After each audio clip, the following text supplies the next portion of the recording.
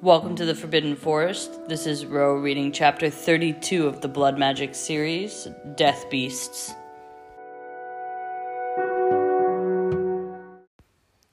October 5th, 2008. Harry's lungs burned with the effort, his feet flying across the well-worn path, dashing across the gurgling stream, not even pausing to say his customary hello to Alice, who scuttled over to her burrow in alarm as he leaped across the riverbed, barely breaking stride, his feet scarcely touching ground as he sprinted back up the path to the hollow, leaving half-footprints in his wake. He cleared the grove where Draco had first found him all those months ago, broken and battered and defiant in the face of forced survival.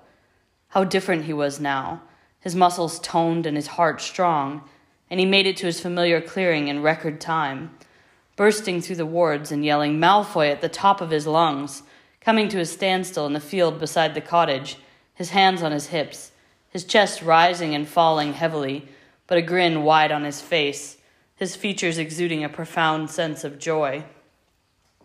"Malfoy, come and see," he yelled again, his voice strong and clear in the cold air.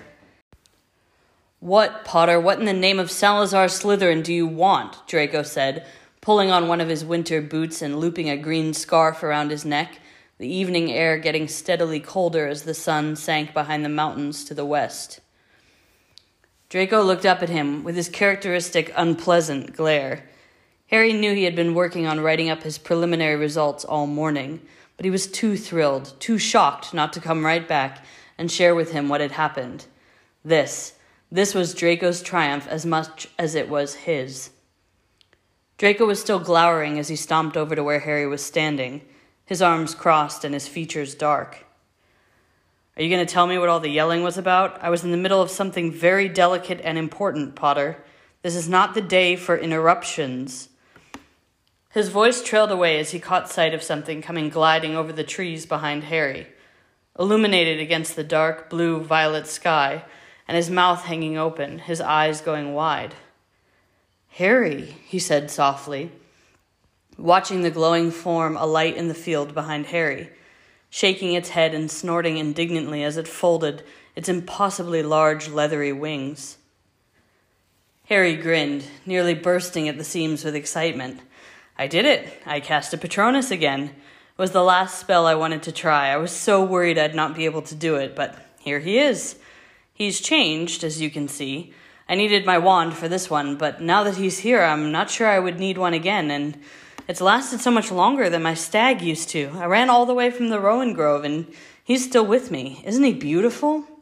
he said in an unrelenting stream of commentary. "It's a thestral," Draco said, rather stupidly, still staring at the glowing form. "Yes, you dolt, he's a thestral. It took me all morning, but he's here. I did it," he said again, the pride pouring out of him. "Why did it change?" Draco said, almost to himself, his brow furrowing. "I don't know, maybe it's because I died and I didn't want to come back this time. I haven't really had time to think about it. I just wanted to show you as soon as it happened." He shrugged, his stubble nearly hiding a beautifully lopsided smile and his hands reaching out to Draco reflexively. "I thought of you, of these last few months," Harry said, softly now, his bright green eyes searching Draco's pale gray ones. "Of how you believed in me and trusted me enough to help me. Of how you gave me the space to be who I am, the space to even figure out who that is. I've never had that before." He paused and licked his lips nervously. "I thought it was over, my life. I thought I was never going to be anything but a pawn in a game I didn't know how to play. But you saved me, and fuck, you did so much more than that. You showed me how to have a life worth living, how to be honest, with myself first." Harry's green eyes were bright and emphatic, and he stepped closer, his hands just nearly grazing the bottom edge of Draco's sweater, their foreheads almost close enough to touch. Harry paused his advances and whispered across the space between them. "I thought of the first night you let me sleep next to you, and holding your hand while we watched the stars, and I thought of all the days you made me tea and told me I'm more than my failures, and the night you let me hold you, and all the ways you knit me back together when I'm coming undone." Draco closed his eyes at the same moment he leaned down, resting his forehead against Harry's, their breath mixing in the space between them, visible in the cold October air. "I'm so proud of you," Draco said, his voice barely above a whisper. Harry's heart was pounding in his chest, but he wasn't sure if it was still from the run or being let in so close to Draco, sharing this with him. He had balked all those months ago at the term intimacy when Draco used it to describe them sleeping next to each other, but here, in the clearing, bodies close and Harry's nose full of the smell of Draco's dyed yarns and potion brews, of the hints of lavender and mint, he knew exactly what he meant. Intimacy. Harry closed his eyes too, overwhelmed with the urge to pull Draco into his arms and hug him tight, to tell him he was proud too, just for this small step between them, for this closeness, and all the nights he had let Harry in. But this intimacy was scary for Draco. He knew that. So he was the first to pull away, looking up into those soulful gray eyes, to smile reassuringly and to walk Draco back to the cabin and out of the cold, still holding his hand. To put on tea and listen to him go on and on about his editing drafts upon drafts of highly technical potions research that mostly went right over his head anyway. To have a night like many others, a night full of Draco's bedtime rituals and Harry's rather loud snores. To the life they had reclaimed together, piece by piece. October 10th, 2008. Harry came back late in the evening, his hike up to the mountainous areas of the north having taken much longer than he had anticipated. He had thought he'd just get some exercise for a few hours, but once he spotted a peak, he had known he wanted to summit it, scaling near vertical stretches of rock face and scrambling up stretches of vine-covered cliff, his magic helping him grip and climb up what would have been insurmountable stretches of terrain. It had been worth it, though, for once at the summit, he'd found a flattened overhang that looked out across the forest, his forest. He could see a tiny column of smoke in one of the valleys to the south that marked Tenebrous Hollow, the thick carpet of trees stretching for miles and miles. It felt insulating, sheltered. Far off in the distance, on the horizon, he thought he could just make out the turrets of Hogwarts, and that too brought him comfort. Hogwarts had always been his home. He had always felt he belonged there. It helped significantly that there had been no contact with werewolves or any other stray humans wandering their way for months. Harry had also expanded his protective spells and started concealing his more well-worn paths, just in case anyone did come near their little hideaway, including repelling spells and disillusionment charms. It was as though he was claiming his territory, marking his kingdom as his own, building concentric circles of protection around the cottage, around Draco.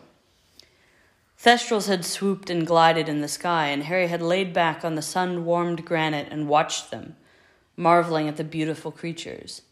He had come a long way from the scared boy who first saw them pulling carriages, who had only imagined that they could be one thing, the tragedy, the heartbreak, and the pain of death. But they were merely guarded. They only showed themselves to who had seen such loss, felt the ache of their own mortality in the light of someone else's end. They only appeared to those who had learned that this life is fragile, that this life must be so carefully kept.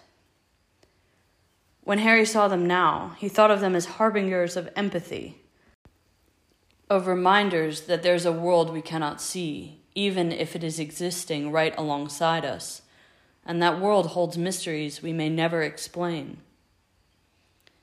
As he lay in the glowing warmth of the autumn rays, he had thought about the place beyond the veil, about the dead who had appeared next to him, who had never left him. They too existed right beside him. Sirius and Remus were with him for all his failures and all of the work he'd done recovering. His parents, too, for those we love never truly leave us. Dumbledore's words echoed in his head as he cast his own patronus and watched it take flight in the afternoon sky, stark white next to all his black companions. It was easier now to imagine himself less alone. He knew it was because of Draco. Draco. It was when his thoughts had focused on his companion that Harry felt the chill of the season settle on him, and he had roused himself to trek down the mountain.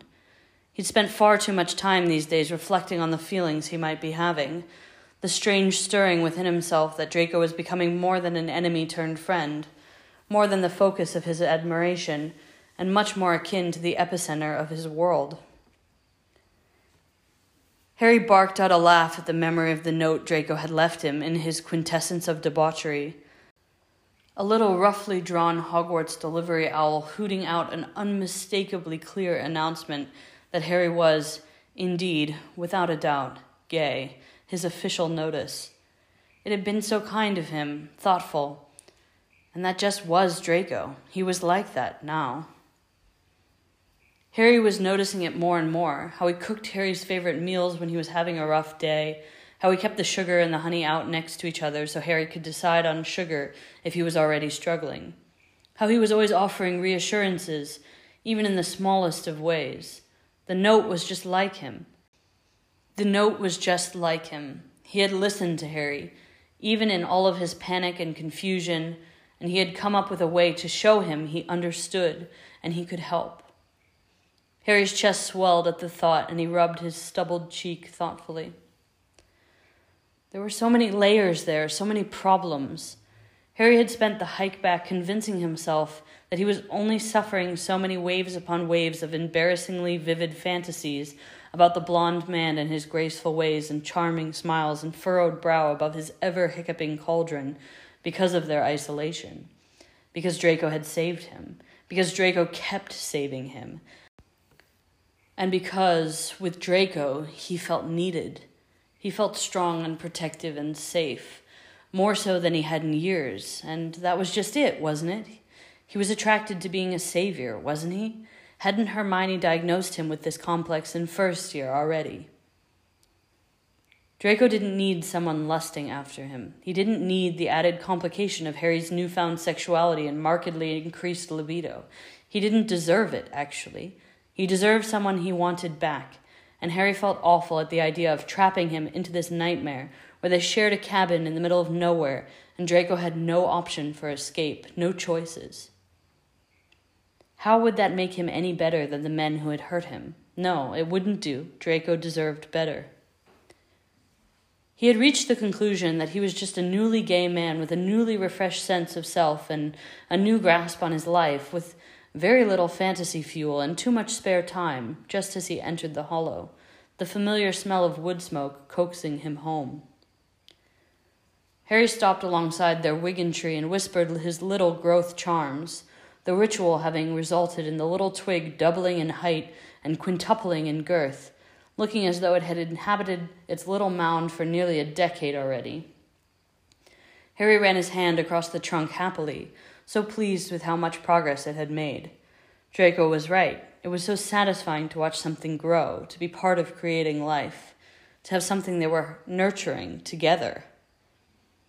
He ducked under the little sag in the roof that now housed a family of bearded tits, their redecorated nest relined with moss and accentuated with the wild collection of twigs and dried leaves, whose little pinging calls had become part of the symphony of the hollow, often punctuated much of their morning routine. Harry had named the little breeding pair Marie and Pierre, after listening Draco go on in French nearly a whole afternoon, and he was looking forward to meeting their little brood of chicks they would hatch, and giving them equally fanciful and exotic names.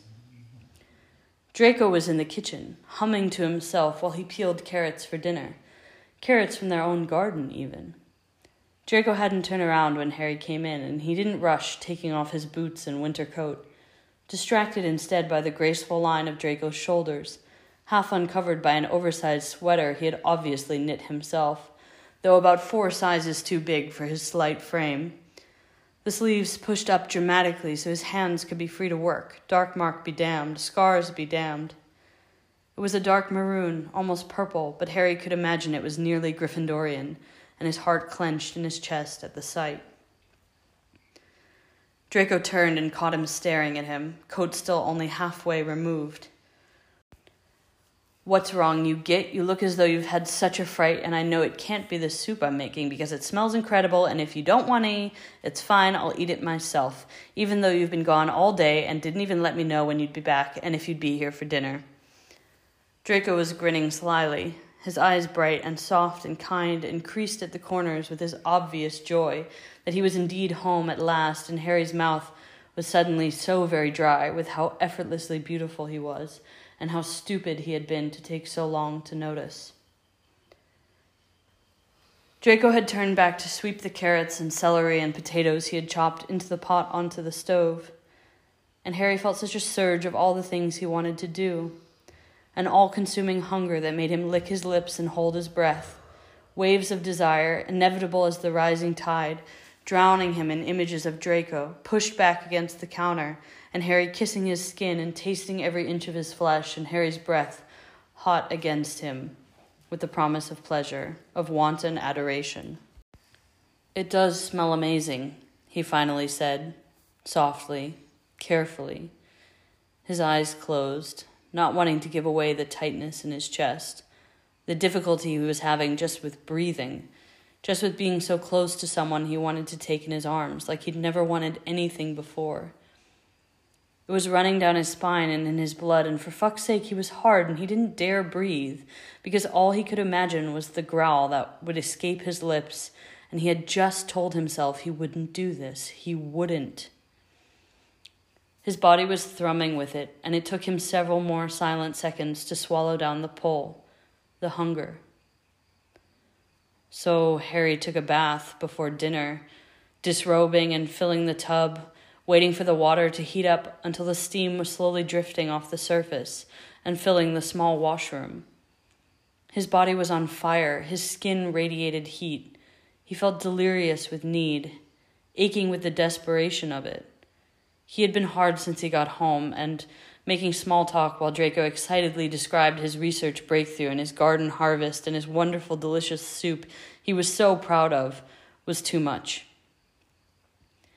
He kept getting distracted by the way his hair fell over his eyes and how soft his skin looked and how long legs ended in the draping of his oversized sweater, and all Harry wanted to do was slip his hands beneath it and find the dimples in his lower back and run his hands down along the curve of his ass.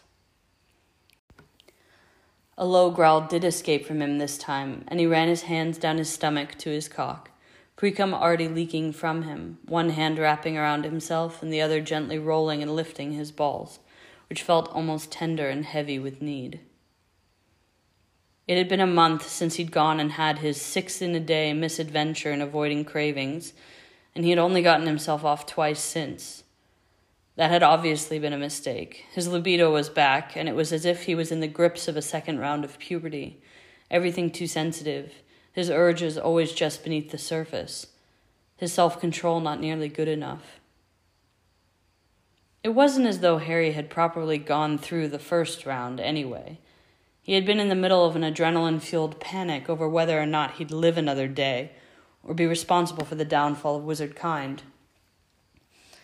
He hardly ever even thought about sex in those days. Most of his testosterone ended up in fits of rage or bouts of unexplained anger. Looking back, he realized that if he had known he was gay, he probably would have had a boyfriend, and a sex life, and a way to relieve some of the pressure he always felt building inside him, eating away at him.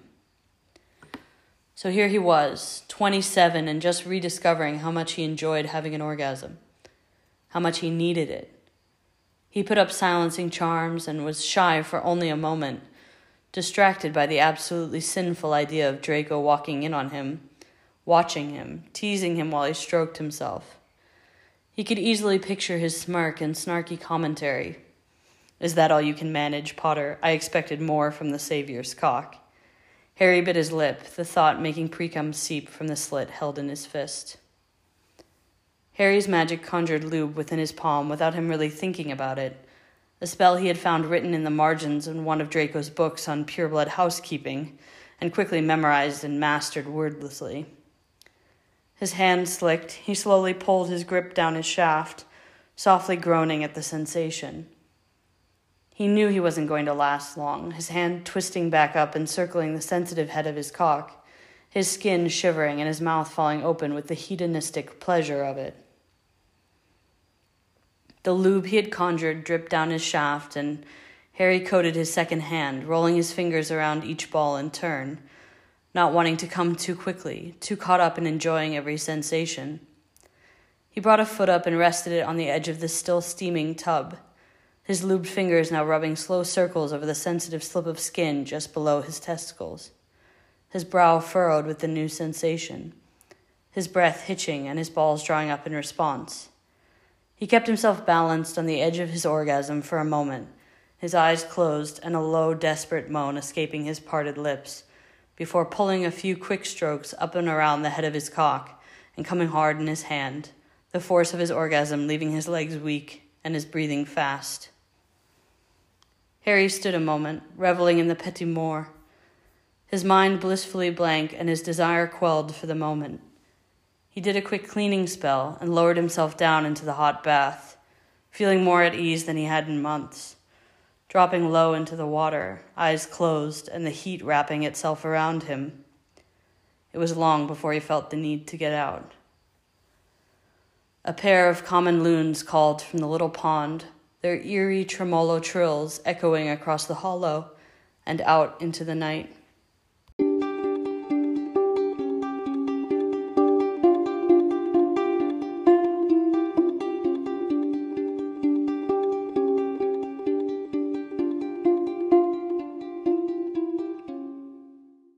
When you are. Let's do this. The Patronus. Number 1. Oh, yeah. So I wanted that to be his last spell that he did, like when his magic was coming back, because I thought it would be the hardest one to do. I think for obvious reasons. I mean, like collecting that happiness and that sense of joy and peace. Yeah, and I made a mention in part 1 that his Patronus, like, as things got worse and worse, it faded. And it became, like, weaker. And so he would need so much more to, like, build up to being able to cast that again. Yeah. And it's changed. It's a thestral. Yes, it's a thestral. I love it. Yeah. Are we going to talk about why? Because it's a bit spoilery. Yeah, I don't think now yet. But I do love that the first thing he did was run to go tell Draco about it. And they have that great moment. Yeah, which it's a just, really like, nice moment. Melted me. Yeah. Another moment you start crying as I read. Yeah. Oh, God. Yeah, I wanted to play... Really lovely. I really wanted to play with this idea in this chapter of him, like, okay, now he knows he's gay, or he's, like, you know, coming to terms with the fact that, like, oh, I'm actually attracted to men. And now he's isolated with another man of his age who's also interested in men. And this idea, like, he respects Draco so much, but at the same time he's dealing with, like, all of this internal conflict about it. Yeah. Like, what do you do with attraction? You know? Yeah. Especially when you don't know if it's going to be well received or returned, or is it appropriate to even, like, exert your attraction at other people when you're trapped in isolation in the forest. Exactly. Is that appropriate? Draco doesn't have an escape from him. If Harry makes some kind of weird move on Draco and Draco doesn't want him to, what, they're just going to share the same bunk bed again continually? This would be so awkward. Yeah. Like, what if Draco was like, oh my God, no. Like, would he feel safe?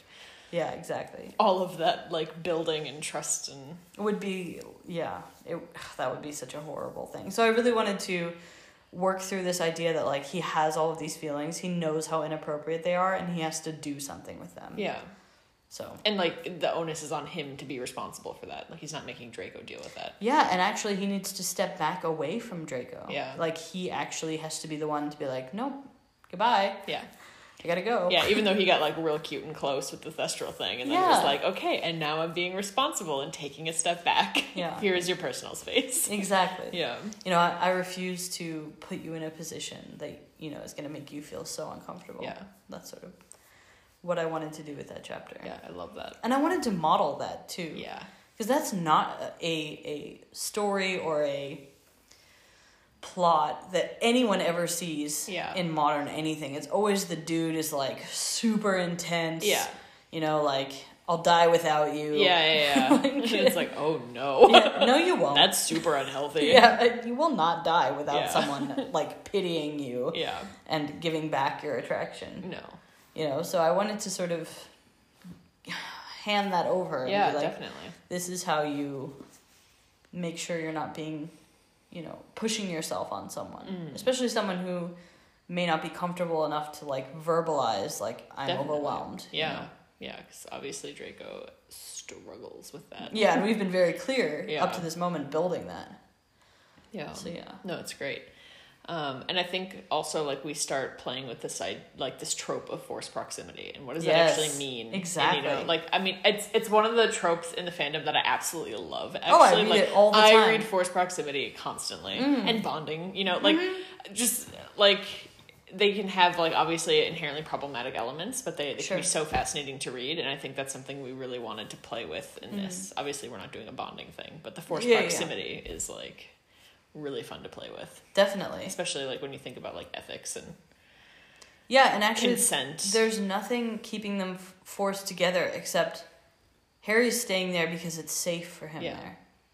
And that's also a thing too. Does he want to risk his place of safety? Yeah. Is he ready to go back to the outside world? Yeah. I would say not at all. Yeah. So, you know, all of those things in that moment, like, you have to weigh against just, like, acting on this, like, impulsive primal urge, which is similar to what he has to do, like, you know, it's his body being like, dopamine. Yeah. I do want the that thing. Shit, do the thing. Have no understanding of consequences. Hedonism. Yeah. Hey. But then him having to be like, take a step back. Yeah. I'm in control of myself. I can make good decisions for the future. That sort of thing. Yeah, definitely. That's like good shit. Yeah. Well done, Harry. And then he goes hiking. Yeah, the top of the mountain in the north. It's another, like, place in the forest. Oh, it's so interesting because, like, we didn't mean to do a lot of the things that we did. A lot of it was an accident. Yeah, like Harry climbs a mountain. Yeah, oops. And then Draco mirrors that by doing something else, which I won't tell you about until your chapter. Yeah. But, like, we did a lot of mirroring of the two of them. And, just sort of interesting how it played out. Like, even physically, like, he heads to the north. Draco may head to the south. Yeah. You know, like, and the east we did and not west. intentionally do Not that. at It wasn't all. until we started, like, reading back through that we were like, oh, okay. Yeah. But I think it kind of makes sense with, like, where we're going with their characters. Yeah. And, like, I really like how that happened. It was very, just came from the writing itself. And I also really love, so, like, we established in the last chapter, Draco hasn't left the Hollow. I mean, he apparated to Hogwarts, but that's not really the same as going out hiking in the forest. And then there's Harry going miles and miles around Tenebrous Hollow and just casting concentric circles of magic to protect it, like, wider and wider. Just like, taking over the wilderness, being like, fuck this. Yeah. This is my forest. And, like, really trekking through it and, like, being like, this is like, I understand this place. Yeah. Like, I will remember this place. I'm a part of this place. And, like, learning that.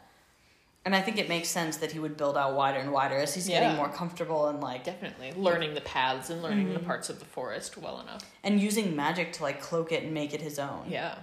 I thought that was really cool. No, it's really, really awesome. I love that. Whereas Draco is, like... You could make the analogy to him, like, stirring the cauldron. He's, like, in one spot with this, like, tiny concentric circle. Tiny controlled space of magic. Yes, exactly. But also playing with, like, really interesting magic. Yeah. And both of them mixing elements of, like, the magic of the forest and, like, being up on the mountaintop and, like, seeing all the thestrals. Yeah. And we'll see how Draco mirrors that. Yeah, next. interacts with the thestrals. Yes. That's that good shit. And I also find it really interesting to look at the difference in how they deal with their sexuality.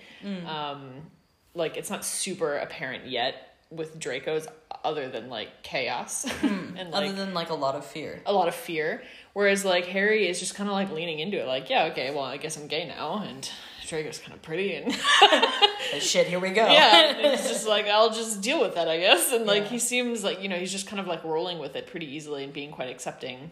I always imagined him as someone being really comfortable in his skin. Yeah. Also. So, like, once he had that, like, oh, you're just gay. Yeah. Like, once the piece was there, he was like, oh, okay. No, I'm super cool with this. Yeah. Whereas, like, Draco's like, I don't know, I have to write a thesis about it first. And then, even then, I don't know. Yeah.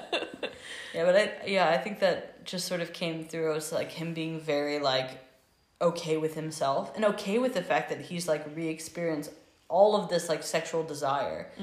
And reflecting on the fact that normally most kids go through this like exploratory self phase when they're in their teen years. Definitely. And what was he doing in his teen years? None of this. None of this.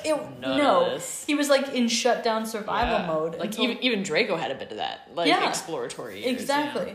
And so like shutdown survival mode, fine. Then once you come out of it, you have to be like, oh, these are all these feelings I was supposed to have and like never experienced, and what do I do with them? You know, like what do I even want? And so I think he's just sort of like leaning into And that's one of the things about the forest too, is like he has the space. He's not worried about anything else in the world. Yeah. All he has to do is just be like, what do I need today? Like, what am I experiencing? Yeah, what do I want? What is making sense for me right now? You know, what's going on with me? Yeah. He doesn't have anything else he has to worry about. And he has no worries of judgment or like, you know, what is like the outside world doing. Yeah. None of that matters. And like Draco's not judging him. Draco's like, please don't look at me. Draco's like, I made soup. Yeah, right? I'm so pleased. I grew so many carrots. Like, so did you sweet. know? Yeah, so just like slightly oblivious. Yeah, no. Very, very sweet though. Yeah. Like obviously just, and I think that's one of the moments I wanted to write too, that he's attracted to like all of this not blatantly sexual things. Yeah. Like just charming, like a personality and his kindness and and how he works so hard for the things that make him happy. Like, you know, like you're saying, I grew all these carrots in our garden. Now I'm cooking them, and like you know how cool that is and how excited he is, and he's like attracted to his joy. Yeah. And I think that's like something I wanted to write too. It's not like he's ogling him as like a sexual object. Yeah. And like we have like these moments, especially in the beginning, where like they're noticing each other in very subtle ways, like physically, but like building that sense, like you're saying, of being attracted to somebody for so much more than their physical appearance. Yeah. Not that it's like an irrelevant part of it, but like not the entire thing. Yeah. It is certainly like a smaller piece of the pie. Yeah, I mean he's instantly like, you know, his heart like tightens at the idea that he's wearing a sweater he made that's maroon and it looks like a Gryffindor sweater. And he's just like, oh, I can't fucking cope. It's so cute. So sweet. Yeah. Like, oh god. Yeah. How adorable. Yeah, like, exactly. I think how whimsical. Yeah. I think I tried to really write that he's attracted to that like sweet factor. Yeah. And I think also the idea that Draco is so much different than like this like cold hard exterior and this like cruel person that he'd always been imagined as. Yeah, and even when they like first started interacting, like he had that very much like his mask of like, I've got it together. I am a capable healer, person. Professional. Yeah. Cold. Yeah. Whereas like Harry actually likes the flailing. Yes. Yeah, he finds it very sweet. Yeah, and like very endearing. Yeah. No, so I really like that. I tried to write that as well. And then also write this idea that like he takes himself out of that moment and then like goes and like self-pleasures instead. Yeah. It is like, which is a very healthy response. Totally. Like totally, absolutely healthy. Yeah. And I also remember us writing this. We were sort of building this sense of closeness between them. And the challenge of writing intimacy is a huge thing. And like the challenge of writing good physical intimacy is also a huge thing. And neither of us had ever written any sex scenes or anything like that. Yeah. And I think you were quite nervous. As nervous as Draco. And I think that was one of the challenges of writing this fic, is that we would eventually write physical intimacy, and that's like something that you wanted to specifically do. Yeah. So I think I was just like, I'm gonna write the shit out of physical intimacy and like start that conversation almost in the fic. Definitely. And try and like trailblaze a little bit. Yeah. So this is my first attempt at doing that. And I think it shows later on too that like I keep trying to like push a little bit you as a writer. Yeah, definitely. If we talk about like outside of the fic, you know, I'm definitely like, there's an interplay of like, how appropriate is this versus like, this is the challenge we're facing as writers. Yeah. And I think that was quite interesting to do. Yeah. Well, it was like appropriateness, like, is it in character? Is this like interaction believable? Yeah. Yeah. And are you comfortable with it? Yeah, exactly. And because I remember it, because when we first started writing The Forest, you were like, cool, so they bang by chapter 2. And I was like, wait a second. Hold on. I think that comes through really quick, like clearly, is that I'm like sort of driving this storyline of like, I want them to engage in physical intimacy, but we constantly are asking ourselves, is it right? Is it appropriate? Yeah. Is this realistic? Yeah. Is this the story we're writing? Yeah. Am I just jumping the gun because I think we must just get there? Yeah. And that unfolds throughout the rest of part 2. Which is why we wrote 3. 330,000 fucking words. Yes, that's correct. Because we were like, with these characters that we've built, it wasn't realistic super early on. It just really wasn't. Like, you look at Draco and you're like, oh, honey, no.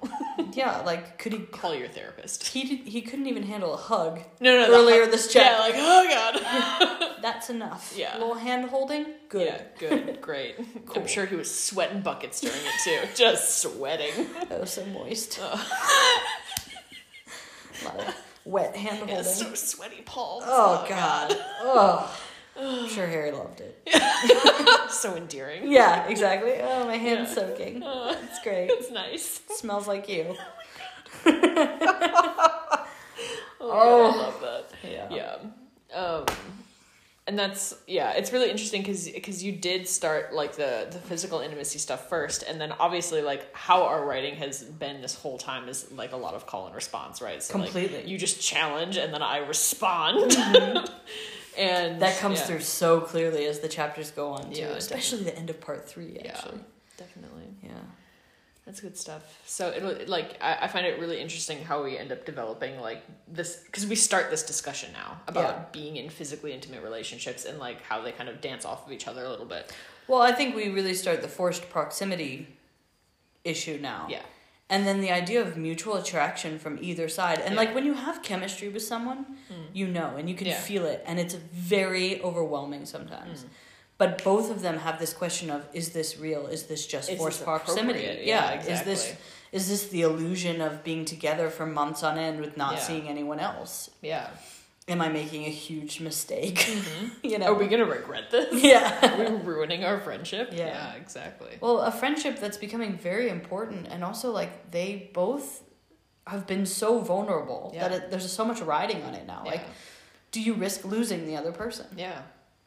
I think this is such a relatable question for so many people. Yeah, because I think also like a lot of relationships start from like just very intense platonic relationships. Yeah, you know, that's like true. a lot of them develop into romantic relationships, and a lot of people have to ask those questions. Yeah, when do you decide to like tip over to the other side? Yeah, exactly. Where's the line?